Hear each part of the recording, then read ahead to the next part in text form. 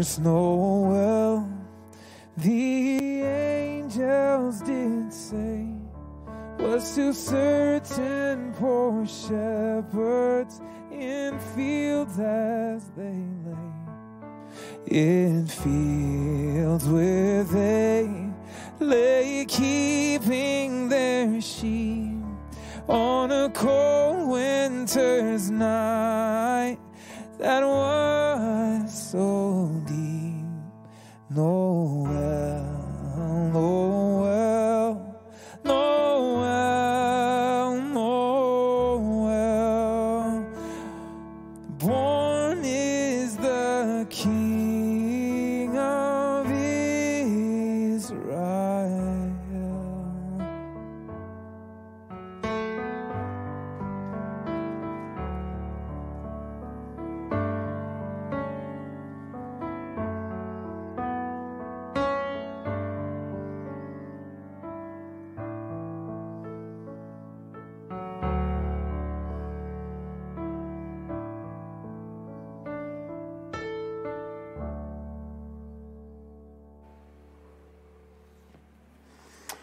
All right, well, hello, everyone. I'm Luke, and welcome to those online and at all of our campuses, Edgewood and Abington and Aberdeen and Mountain Road. Here we are. It's beginning to look a lot like Christmas. And we want to use this time of year to emphasize something that's really important about being a Jesus-shaped community. And that is that we're people of prayer, and we care for and love and desire the best for people who are part of our lives, but maybe are not part of a community like Mountain. They're missing out on the richness of everything that we get to experience together. And our hearts are open to them and our arms as well, and we are trying to remind each other in this season to make our prayers active for them as well. You should have received, if you're here, you should have received one of these cards, right? You got a card that looks like this, small card that you got when you walked in, and that's to write some names of people that you are praying for, that God would bring a thrill of hope to their life. And if you're online, there's actually a digital way to participate in the prayer wall. You can go right there. It's called prayer wall because, well, you got to kind of be here. There's prayer walls out in the common area and so forth. And you can take those little cards and write those people's names, maybe just first names or initials, and put them on the prayer wall. And let that be a way of diving more deeply into prayer, and look for an opportunity to invite them to be a part of a Christmas at Mountain, and engage with those, whether it's digitally, in person. Let it lead you to prayer and to be more loving in the relationships that you have during this season. And then also, I was encouraged this week, I'm not just saying this because it's like I'm doing a commercial, but it really was encouraged this week by this Advent Reflections podcast. Anyone doing it? Okay, any of you? Okay, all right. 6 of us, I think, maybe some more out there. But I hope like 6 more at least would jump in and do it. We're in the season of Advent. It's a time to prepare for Christmas, to almost put yourself back in the story and look forward to Jesus coming in a fresh way. And for years, I have reached for some Advent daily books. This one's called Waiting for the Light. This one's called Watch for the Light. There you go, for whatever that's worth. I've loved going through those. And then this year, this audio podcast that we created, it's been really awesome. And you can get a link to you sent each day. There you go. You can text it. Do we have the text number? The number that you can text to get it? There you go. If you want to get a reminder every day and a link to go, you can find it on Spotify or Apple or Google Podcasts. So each day, 5 or 6 minutes to receive whatever God wants to give this Christmas. And we hear from Scripture and a brief reflection and space to just pause and take a break. I could not recommend that more. And there's even links to our Christmas playlist as well to hear some music. So incorporate that into your preparation for Christmas. Speaking of playlists, we know this is a season flooded with music. We hear it everywhere we go, from all different genres at the store or restaurants or waiting rooms or on the radio. And maybe it's to the point, some of us get sick of it before Christmas arrives. I don't know if you've arrived at that point yet. Some people are like grinchy about it all. Like the Christmas music makes you the opposite of jolly and bright. Some people love it, of course. I do. I do. And now there's a distinction to be made between the kinds of songs that take as their inspiration the birth of Jesus. Like they're trying to give expression to what Christians believe is the world-altering reality of God entering the world as a human. There's a difference between those songs and then those songs that are grounded more in sentimentality and fantasies about the North Pole and those kinds of things. We don't have much interest in the latter kind, but there are a few of the first kind, those songs that retell the Jesus story that we're pushing play on so that they might have an opportunity to take hold of us over the next few weeks. And I use that phrase intentionally, take hold. That these songs, the message of these songs, we're inviting them to take hold of us. And you maybe didn't know that that's what we're doing, maybe didn't sign up for that. And each of us will have to decide if we do indeed want to be captured by this music, taken by the story that these songs tell, and led into the very presence of God, moved to have a real encounter with the real Jesus who visits us in the most surprising of ways. Is that what you want in this season? Is that what it's about? Okay. Because I think sometimes we're just hoping to be carried by a sentimental feeling. Or we're driven by these dreams of creating the perfect Christmas. Or we're content to be swept up in the commercial fray, hustling to satisfy all the gift lists and meet inflated expectations. Or I wonder if the next few weeks are just about consoling ourselves with our traditions in hopes of manufacturing enough Christmas cheer just to get us by. Maybe the cookies and the Christmas jingles and the Hallmark movies and the parties will sort of be enough to make us feel good. Maybe it will be enough to tame us, to pacify us during this season of the year into wanting something less than the real God coming to be with us. This Christmas playlist has been assembled to help us shape or even reshape our desires, to reform our minds and our lives such that we don't settle for cheap interpretations of what makes Christmas Christmas. I love that image of the old record. The old record player, like the music plays when you set the stylus into the groove. And our invitation is to get our minds into the right groove and allow the right kinds of melodies to fill our head and even flow through us to shape the kinds of attitudes and actions that would reflect the Christ that gave birth to Christmas. So if you're interested in pursuing that, regardless of what Christmas has looked like for you in the past, regardless of what groove you're in right now, if you want to do that, that's what we're going to do today if you want to follow along. So we started last week with a song. Do you remember what it was? A Little Town of Bethlehem. And today we're humming along to the tune of the first Noel, as we've already heard. Now, Noel, it's a pretty name. You probably know some people with that name. It's also the French word for Christmas. So this song is designed to narrate some parts of the first Christmas. In putting the Christmas tradition into song form, it was a way to help pass the tradition along from one generation to the next, thinking among a largely illiterate culture, and they don't have Bibles at their fingertips like we do. So singing would help you remember. The first Noel was a way to recount what we would read in the New Testament books of Matthew and Luke. And it's a pretty plain song, to be honest. Repetitive. I think there's 9 stanzas. Originally, we don't sing most of them. There's got to be a reason for that. In truth, I don't really care for the song, if I'm being honest. I love a lot of the Christmas hymns. I don't particularly like that one. You might like it, and that's fine. I've appreciated it more the more that I've been immersed in it. So what is this song doing? What is it communicating? If you're going to drop the stylus into the groove of this record, how is it going to move you? Where is it going to take you? Why is this on our Christmas playlist? Well, first, and for me, what hit me, and perhaps I was wanting to skip past this with some of the expectations that I brought to the song at first, but the first Noel is reminding us of something that is pretty basic, but also essential to Christmas, and that is this. Something happened here. There is an event in history that needs to be accounted for. It's remarkable enough to be retold. And by now, it has been retold and commemorated for hundreds of years. But it started with this first event, which this song describes in this no-frills kind of a way.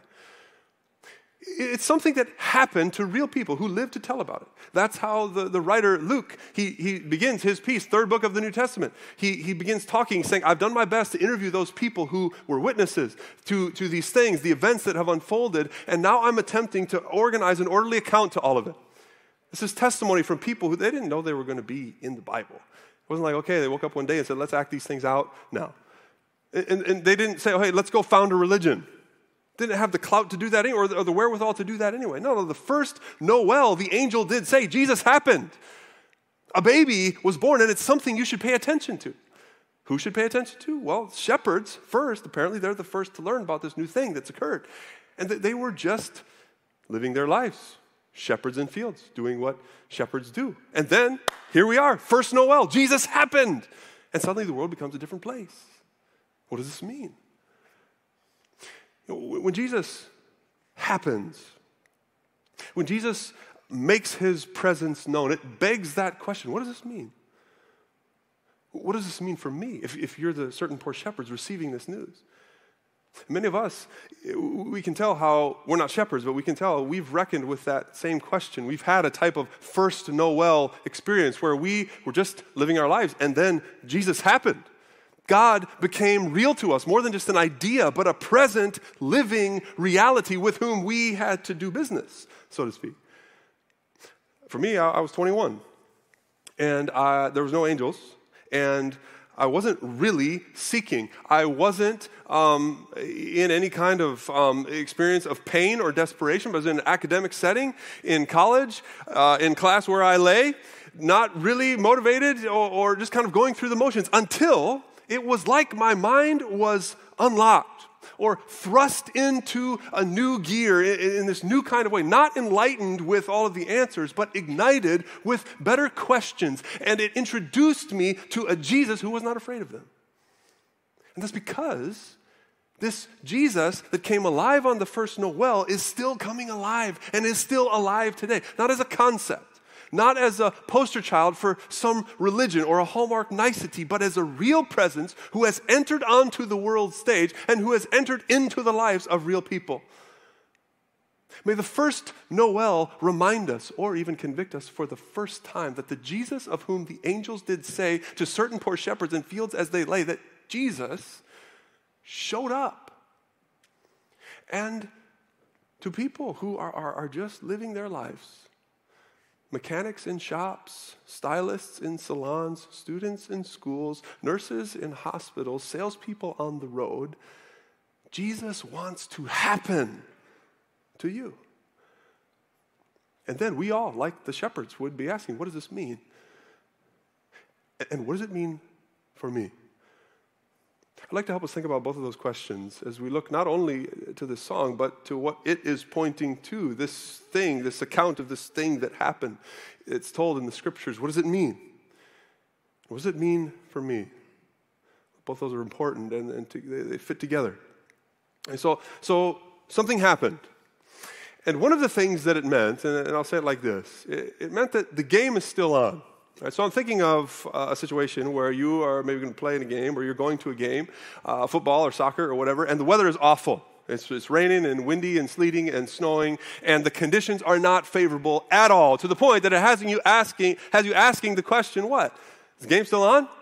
And of course, if you're in Maryland, then the answer is obviously no. Game's off. Whatever we had happened to do today, or whatever we were planning to have happen today, is not happening anymore. Go buy some toilet paper. Okay? No. Now, that's not a perfect picture, but it is a good enough one to help us understand what the people, like the shepherds and their contemporaries, would have been wondering about. And I'm not just talking about the weather on a cold winter's night. I'm talking about the fact that the people we meet in the Christmas story, Mary and Joseph, Zechariah and Elizabeth, Anna and Simeon, these shepherds, they are part of a community, a nation of people that are defined by a promise. This is a marked out group, a distinct family. In fact, how does the New Testament begin? Read in Matthew chapter 1. It begins with a riveting genealogy. Yeah, it's really exciting. Nice family tree. Oh, wow, I'm so glad I'm reading the Bible with this long list of names like Rehoboam and Jehoshaphat. It's life-changing, let me tell you. It's family history that begins with, actually, does anyone have it? Matthew chapter 1? Who's the first name listed in the line? Do you have it? Do you know? Anyone? Abraham. I think someone said it. Abraham. To whom God made a promise. I will bless you, and I will bless your descendants, and through you the whole world will be blessed. This is what God intends to happen. This is a family that was marked out for a purpose that would impact all of creation. It sounds really nice. It sounds like, let's get that storyline going. Let the blessings flow. Let's go. Of course, God's partnership with this family does not go swimmingly all of the time. God is faithful. They are often faithless. God sets the course. They choose their own course.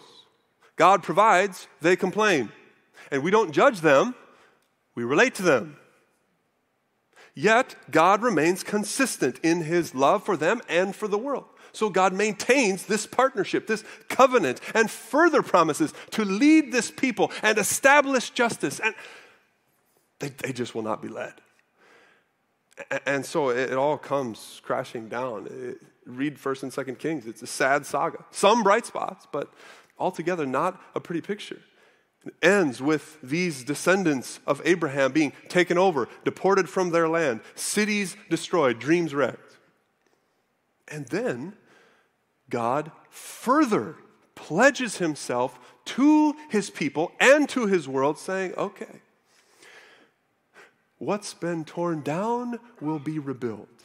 What's been burned will be restored. I will heal what's broken, correct the injustice, bring peace to those in turmoil. I will make things new again, and it will indeed bless not only this one family, but all the families of the world. Some snapshots of what God is like. These promises, too, are part of this family history. They're written down in the Old Testament, in the prophets like Isaiah. But that was a while ago. And it's not as if there were no signs of God's presence with his people. It wasn't as if nothing was redeemed. Homes and cities were rebuilt. Livelihoods were regained. There was a new temple. Even political power was snatched for a short time between those Old Testament promises and the first Noel. But the shepherds, while they're laying in their fields, and as the people of the promise just go on living their lives, everybody can see the conditions were not favorable for what God intended. Nothing looked like the hopeful vision that the prophets had spoken about and written about and that we had heard about. And by now, it's not just been years, but centuries. It's not happening. Game's off. You ever felt like that? I'm sure you have. I'm not just talking about being disappointed like the weather was bad and a game didn't happen, but as if the good things that you want to happen and that you think God wants to happen or God ought to want to happen, they're not going to happen. The job doesn't come. Loneliness remains. Family just can't come together. Sickness endures. The problems at work or in your neighborhood or at school, they won't resolve. We all have our own lists. We're all still waiting through a pandemic. The conditions aren't favorable. I'll say, I have felt more and more intensely the reality of the world not being as I wished it was. Whether I'm reading the news or my kid's report card. And what I don't know is, and really what I have a very limited ability to control is how everything will resolve. But what I do know, or what I'm trying to remember, and what this season helps me remember when I get my mind into the right groove, is that I am part of a faith family. More than that, I'm part of a flesh and blood family who have waited and trusted and hoped through far worse for far longer. People who have day after day lived faithfully in a world that was not as they wanted it to be, but who refused to conclude that God was done playing, that the game was off. People who said, as I heard on the Advent Reflections podcast this week, you have it from Lamentations 3, I've been deprived of peace. I've forgotten what prosperity is, said someone who wrote the Bible. I'm saying my splendor is gone. All that I hoped from the Lord is gone. Can you imagine saying that? My soul is downcast within me, no kidding. And yet, this I call to mind, and therefore I have hope. Because of the Lord's great love, we are not consumed, for his compassions never fail. They are new every morning. Great is your faithfulness, God. So yeah, there's a boring genealogy that sets the table for the first Noel. But the angel's announcement says to those who claim this family history as their own, as you and I are invited to do, God ain't done yet. God's not done on the world stage. God's not done in the situation in which you live. No, the conditions aren't favorable. And I don't know how all the particular concerns that you and I have will resolve, but God's compassions never fail. They are new every morning. The game's still on. Do you believe that?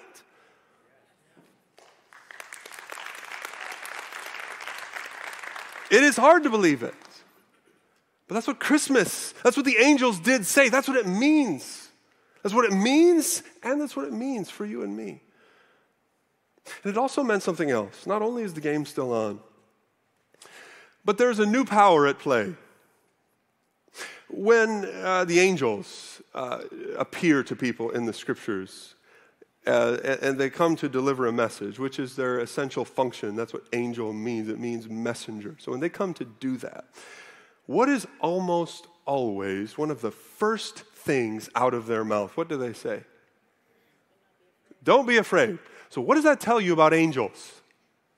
They're terrifying, right? Yes. It sounds very sweet in the song. The first Noel, the angels did say. No. But this is a powerful force to be reckoned with. More on that in a minute. Now, everyone in the Christmas story that we've met, shepherds especially, would have known what it's like to be in submission to powerful forces.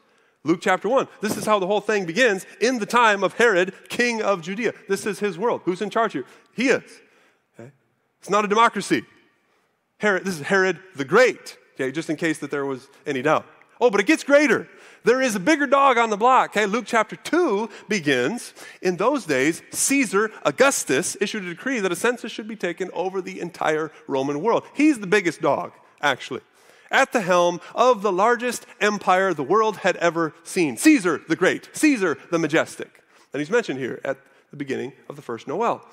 And it's what we would expect. Caesar issues a decree, and it happens. He speaks, and the world responds. That's what sent Mary and Joseph to go to Bethlehem. Who is controlling the outcomes of history? Caesar is. His propaganda would have said so. He is Lord. Who is delivering peace to the world? Caesar is. That's what his wars are accomplishing. Who is blessing the world? Who is the savior of the world? Caesar is. The government is on his shoulders. This was all the common rhetoric of the day. And the clacking of every Roman centurion boot on the street would echo this throughout the empire. This is the world of the first Noel, which creates some intrigue now, because there's this peasant couple, Mary and Joseph. Mary and Joseph flees on the back of a rat, in the paws of a cat, in a barn full of Clydesdales, on the ranch of a farmer who leases property from a corporation that Caesar owns. And that's how significant Mary and Joseph are in Caesar's world. Right? That was just a word picture, by the way. It's not literal who they were. Just a word picture. You with me? Okay, very good. So that's who they are. And as they're obeying Caesar's edict, trudging their way to Bethlehem, they do that with a memory and hope of what they experienced in their own encounter with an angel. See, the angel told Mary in Luke chapter 1, you'll conceive and give birth to a son, call him Jesus. And he will be great. And he will be called Son of the Most High. The Lord God will give him the throne of his father David, and he will reign over Jacob's descendants, and his kingdom will never end. That's lofty.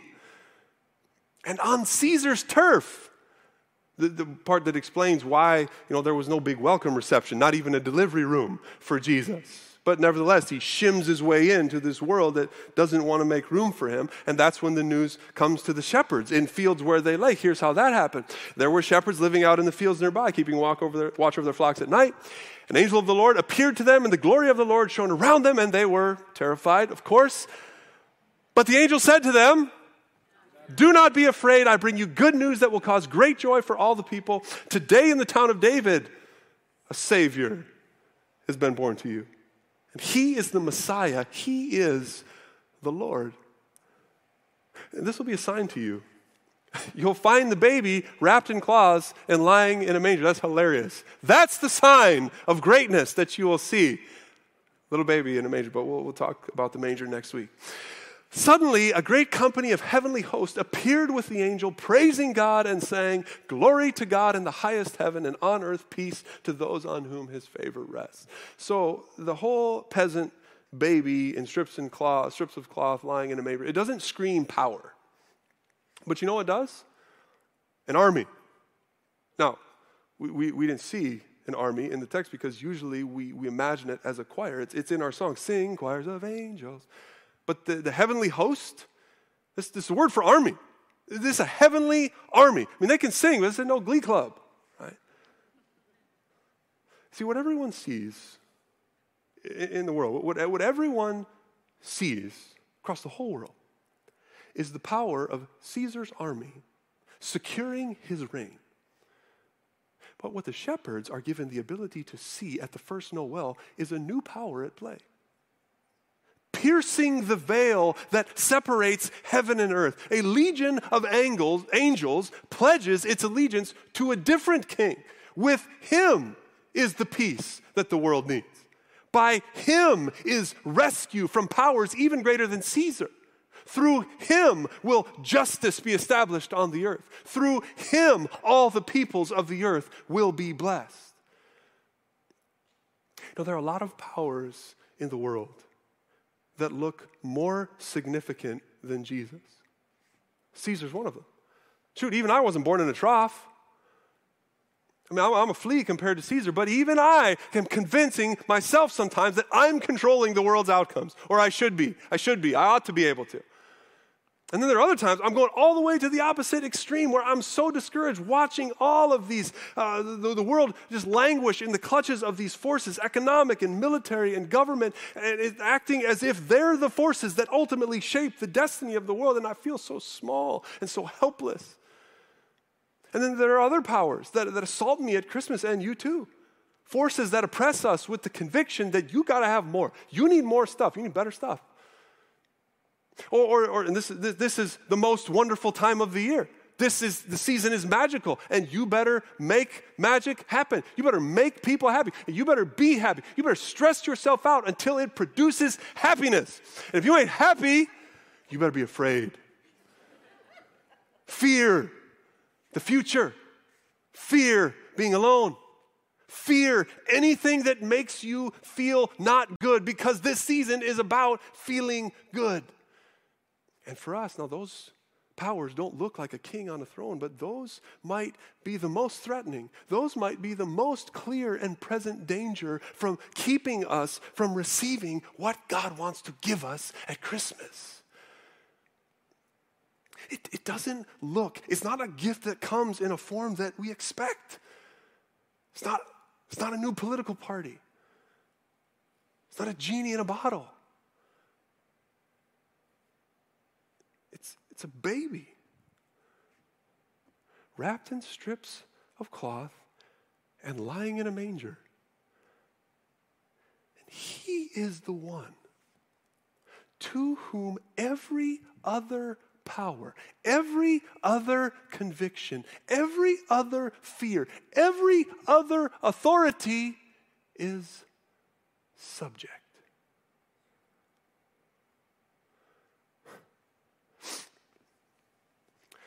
I need faith to believe that. I need the season of Advent and the story of the first Noel to kindle that faith in me. That's what the angels did say. And it means, if you're Caesar, then you've been put on notice that your way of ruling will never bring about what you promise. If you are spiritual forces of evil, who, unbeknownst to Caesar, are the real source of his influence because he doesn't recognize the fact that he's a pawn in your game, well, then you have been put on notice that there is a new power at play and you don't stand a chance. And I know that sounds like spooky spiritual warfare stuff that maybe makes us, hello, test 1, 2. What do you got for me, Christian? All right, is there a mic anywhere? I am? I don't think I'm on. I really don't think I'm on, Kate. Test 1, 2. All right.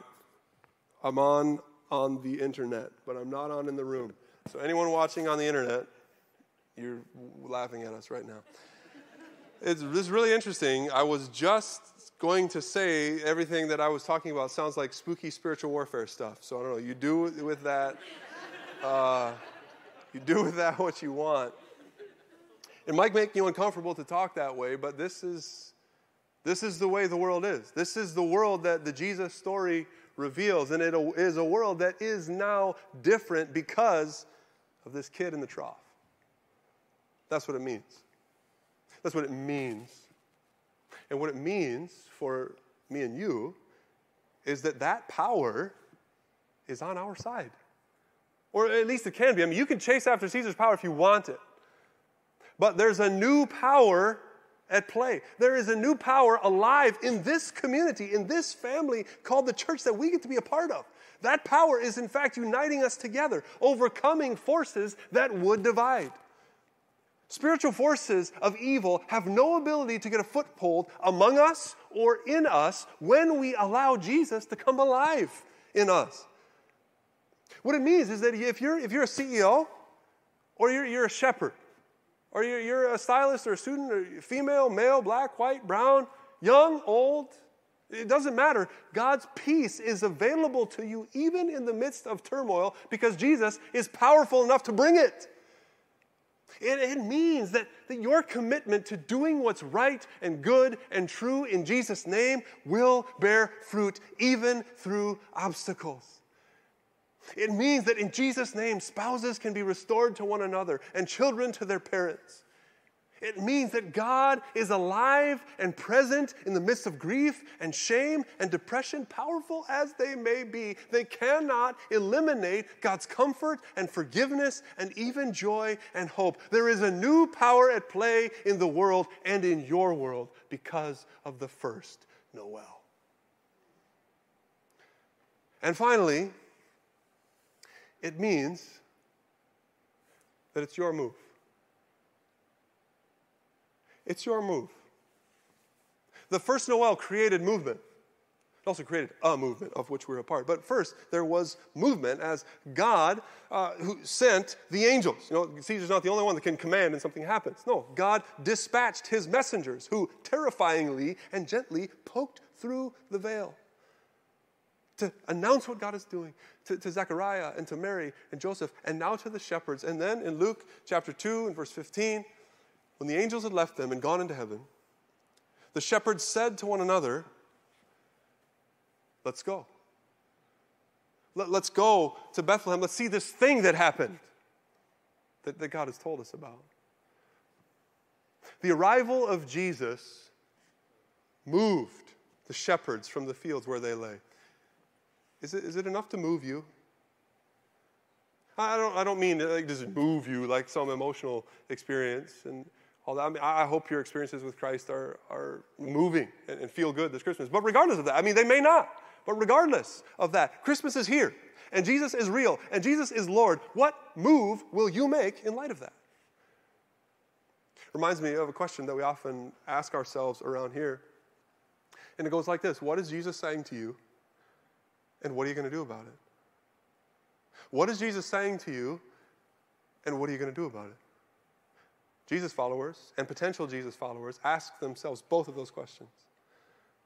I know for me, I've become pretty dependent on some disciplines during Advent to help me create space to hear those questions. I have to move things around in my schedule. I've got to move things out of my brain so I can move some new things in. That's why I go after the Advent books. It's why I go after the podcast, or why I turn on a Christmas playlist. I don't listen to music the rest of the year.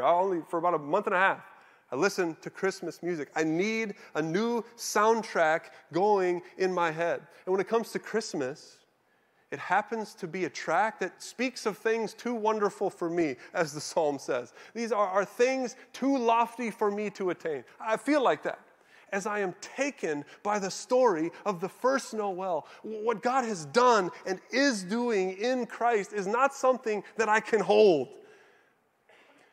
It's something to behold. And I need at least 4 weeks to do that. So I'm so grateful for the season of Advent, and why I think we need it. Because it is our move. Something happened. It's real. The God whose promises are written down in dusty old scrolls of history, that God is still alive. And there is no power in heaven or on earth that can stop the good things that God wants to do to bless the world and fulfill his promise. The angels did say that at the first Noel, and now we have a chance to respond. To give our allegiance to King Jesus. To love more purely, to lead more humbly, to give more generously, to hope boldly in the midst of trial, to pray stridently in Jesus' name, to remain faithful, to forsake sentimentality and find the real Jesus. May you believe what the angels did say. Maybe for the first time. Or maybe believe it again. Which is what I think this boring old song helped me do. Let's pray. God, thank you for the ways that you are at work among us, for how you come alive in a story that we say it's a story, not to ascribe to it some mythical status like it's just a fantasy, but it is an account of your movement in the world. Help us to claim the truths that we find in your Christmas story, that it would be something that is more than just images in a book or in a front yard and a nativity scene, but come alive in us and be real to us, just as you were to those shepherds at the first Noel. Speak to us. Use an angel if you have to. Make us ready to hear, ready to respond. Thank you, Jesus, for coming to us. Pray in Jesus' name. Amen.